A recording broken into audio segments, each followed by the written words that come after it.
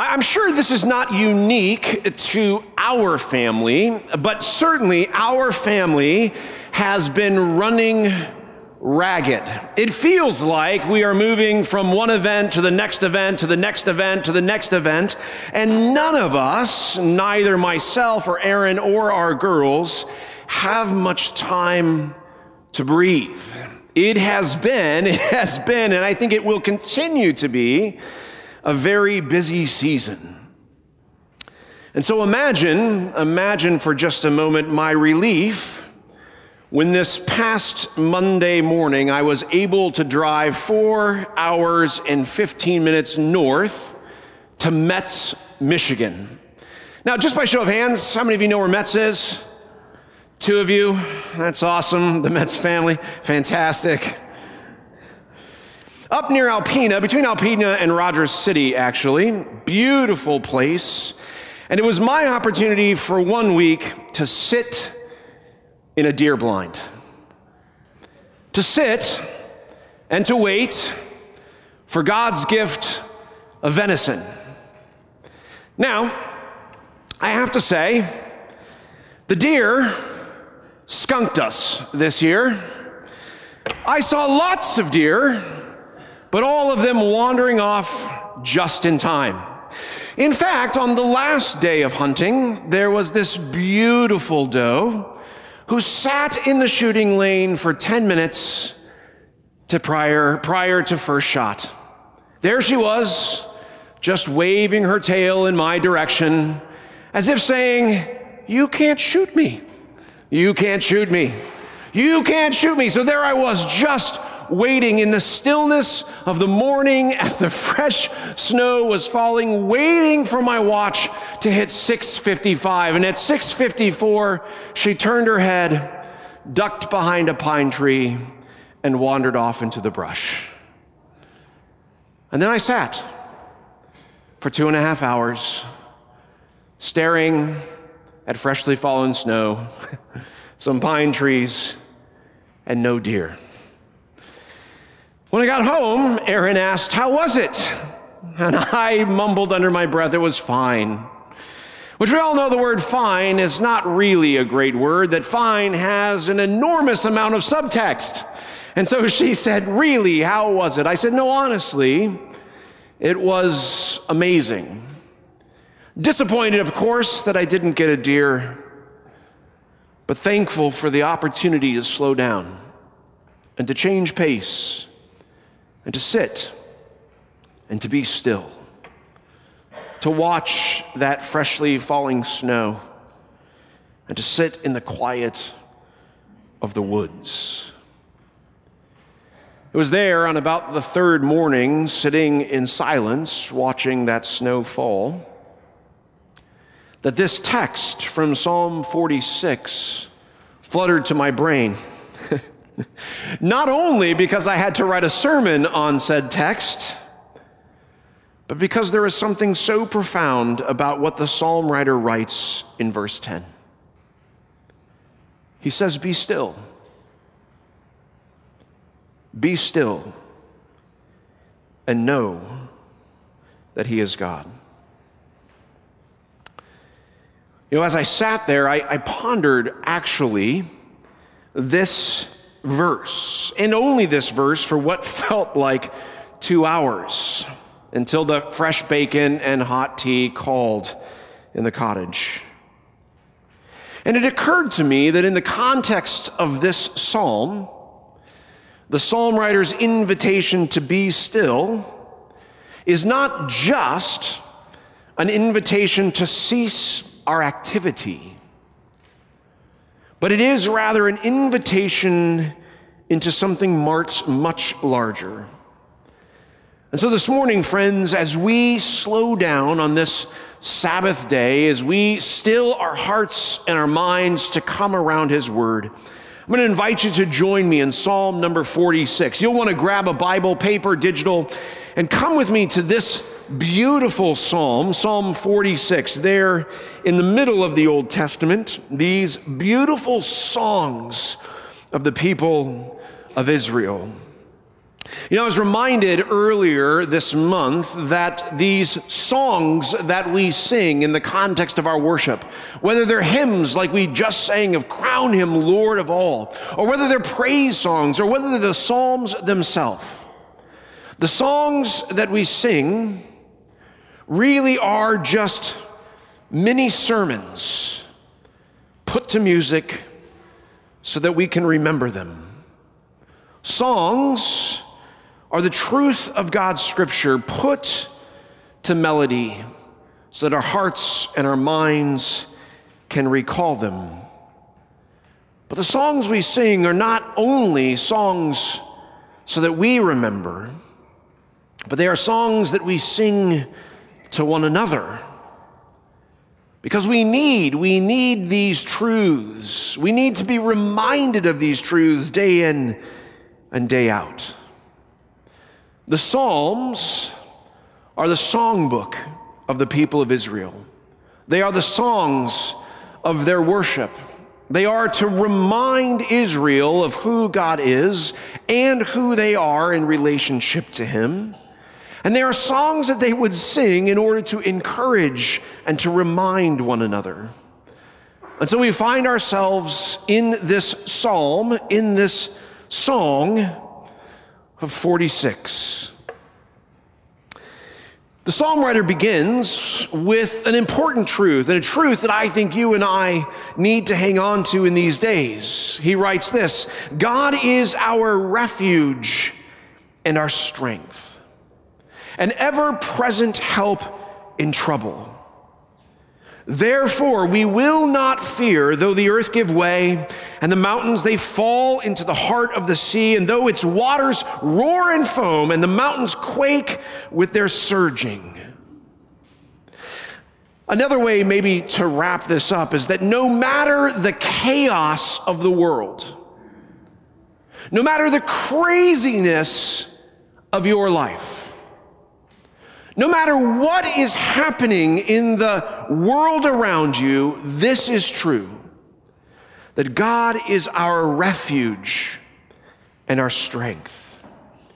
He is an ever-present help in trouble. Therefore, we will not fear. From the very beginning of this psalm, the writer is inviting us into a stillness, into a quiet that is not just a ceasing of activity, but an invitation into the very nature and character of our God. You see, if we fast forward back to that verse 10, the psalm writer says, "Be still and know that I am God." Be still, not just cease from your activity, but be still so that, in order that, you might know that I am God. The psalm writer is inviting us into stillness, to recognize His greatness, to recognize that He is an ever-present help in trouble, to recognize that He is our refuge and our strength. And no matter what comes, no matter the chaos of the world around us, no matter the pace of your family's life presently, be still and know this truth, that God is an ever-present help in trouble. I imagine that for the people of Israel, a people not only of wandering out of Egypt to the promised land, but a people who fiercely defended that promised land against people groups long and far. I imagine that for Israel, again and again and again and again, they would want to remind themselves of this truth, that it is God who is our refuge and our strength. It is God who is an ever-present help in trouble, and for that reason we will not fear. And so even if armies would come and destroy us, even if God would somehow kick us out of the land and take us to a foreign place where we would be slaves to them, even then we know this truth. Let us remind one another that God is our refuge and our strength, an ever-present help in trouble. Therefore we will not fear. Be still and know this. There is a spiritual practice of silence and solitude. In lots of ways, that's what I feel like my opportunity in a deer blind is.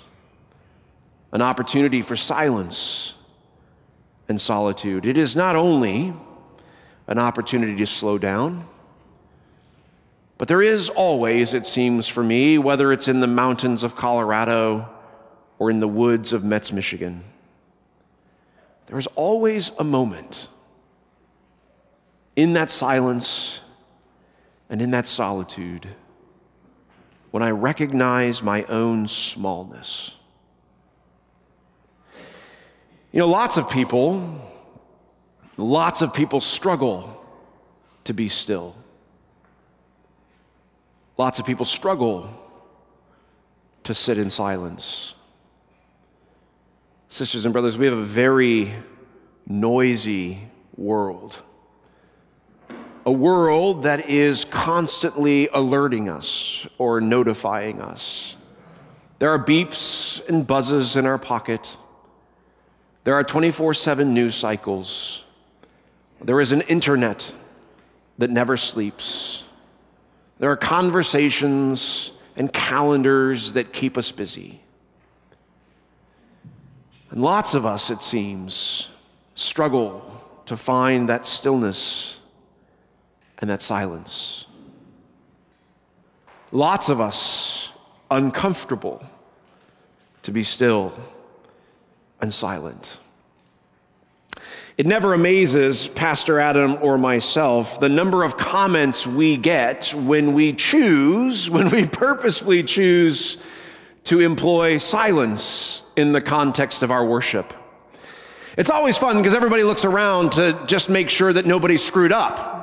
Maybe Pastor Adam forgot what he was supposed to say. Maybe Jay forgot what he was supposed to say. Maybe Pastor Brian just literally forgot what came next. And you can watch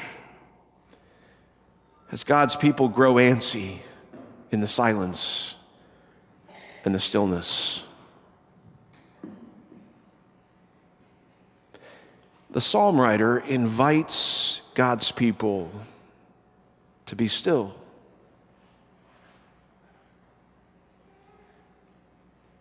To be still.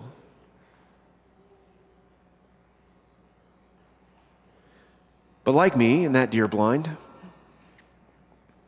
most of us avoid that stillness because in that stillness, we become very aware of our own smallness.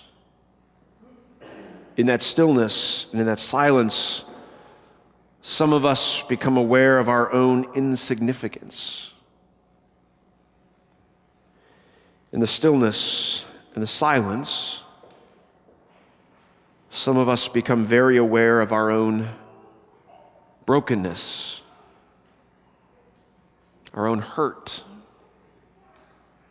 our own grief, our own pain. We become aware of our own sin.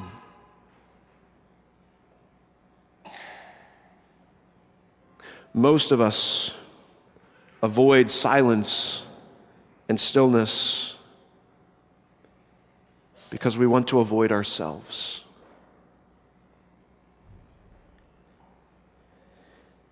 And yet, the psalm writer invites us to be still, to recognize, yes, our own smallness, but to also recognize God's greatness, so that no matter what comes, no matter what pain surfaces, no matter what grief fills our eyes with tears, no matter what sin I need to repent of, this truth never goes away, that God is our refuge and strength and ever-present help in time of trouble. Therefore, we will not fear.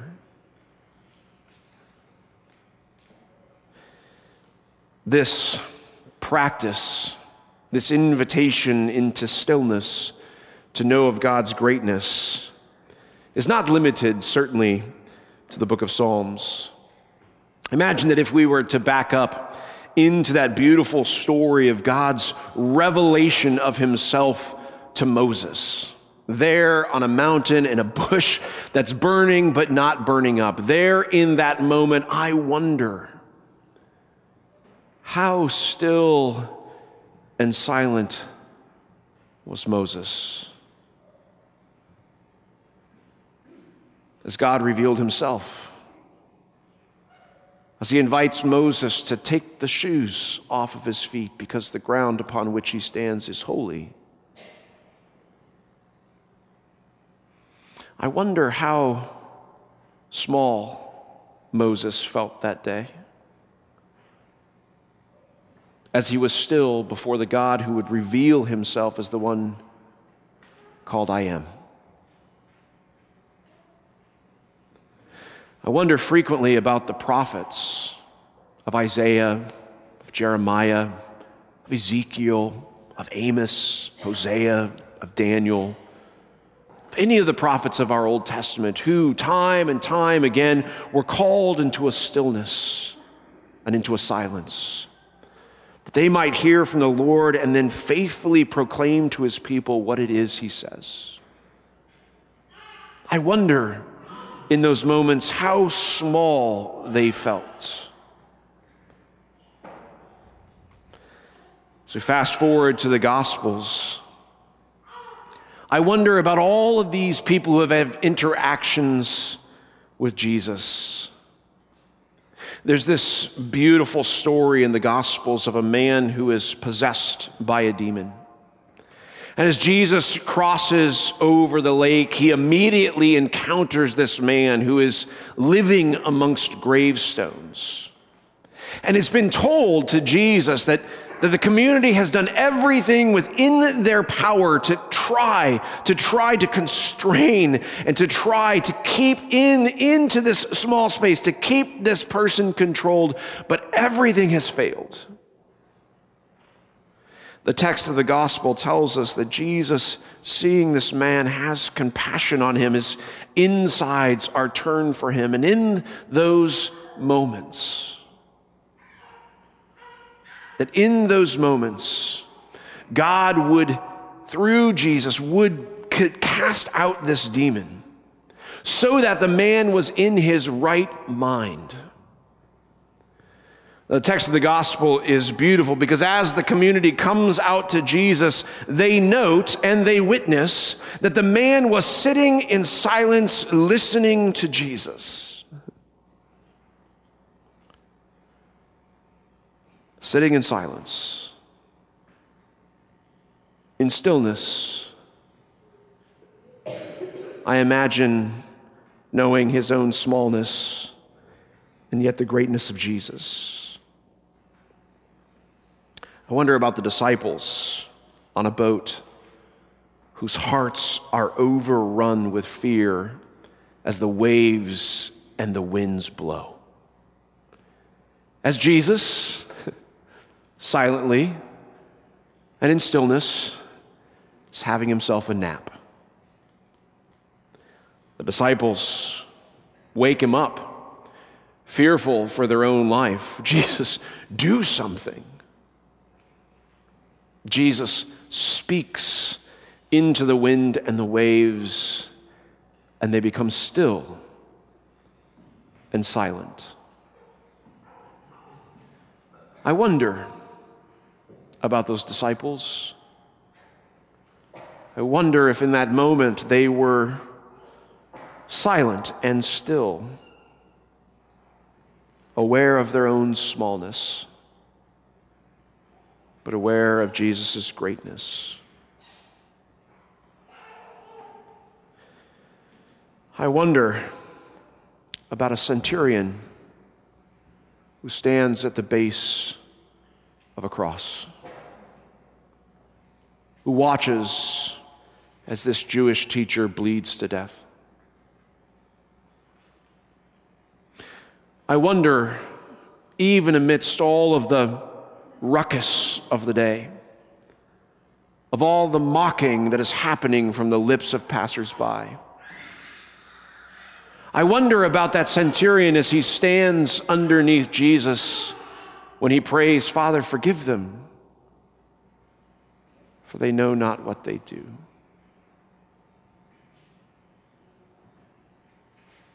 I wonder if in the moment before that centurion speaks that this is the Son of God.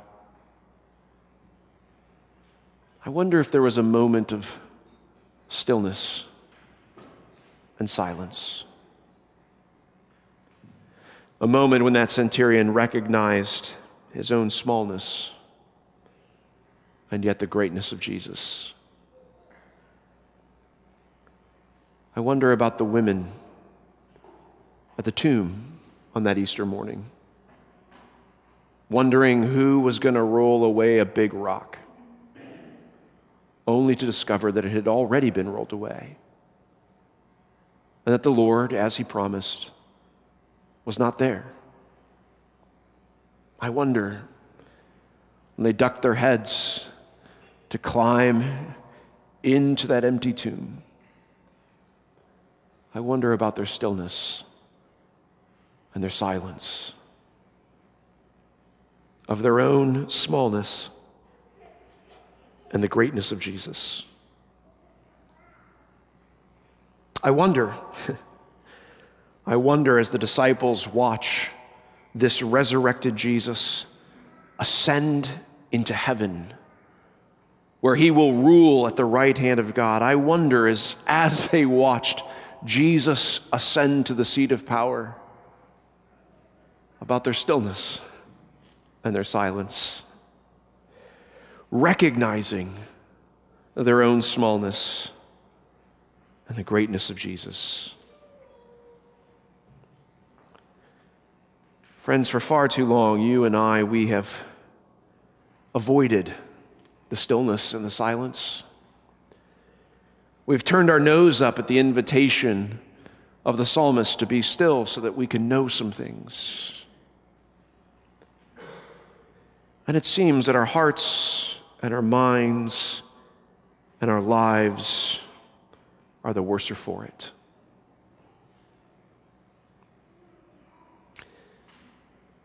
Today, friends, we need to heed this invitation to be still and to know that he is God, to know that he will be exalted among the nations, that he will be exalted in all of the earth, and that no matter what comes, no matter what chaos is around us, no matter what brokenness we are experiencing, that in Christ, God makes true for you and me that he is our refuge and our strength, an ever-present help in trouble. Therefore, friends, we should not fear. Today, this Sunday, is the last Sunday of the church year. And it's often celebrated either by looking at the end of time and a king who will return and restore all things, or it is to lift up Christ as king. Well, friends, today, at the invitation of this psalmist, we recognize God's sovereignty, and that the end will come, and that when it does, it will be chaotic, that nations will fight against nation, that mountains will crumble, and seas will roar with foam. But you and I, caught in the refuge of Jesus, purchased by his blood, sealed in his death and resurrection, that you and I, friends, we should not fear. For even in our smallness, God is great.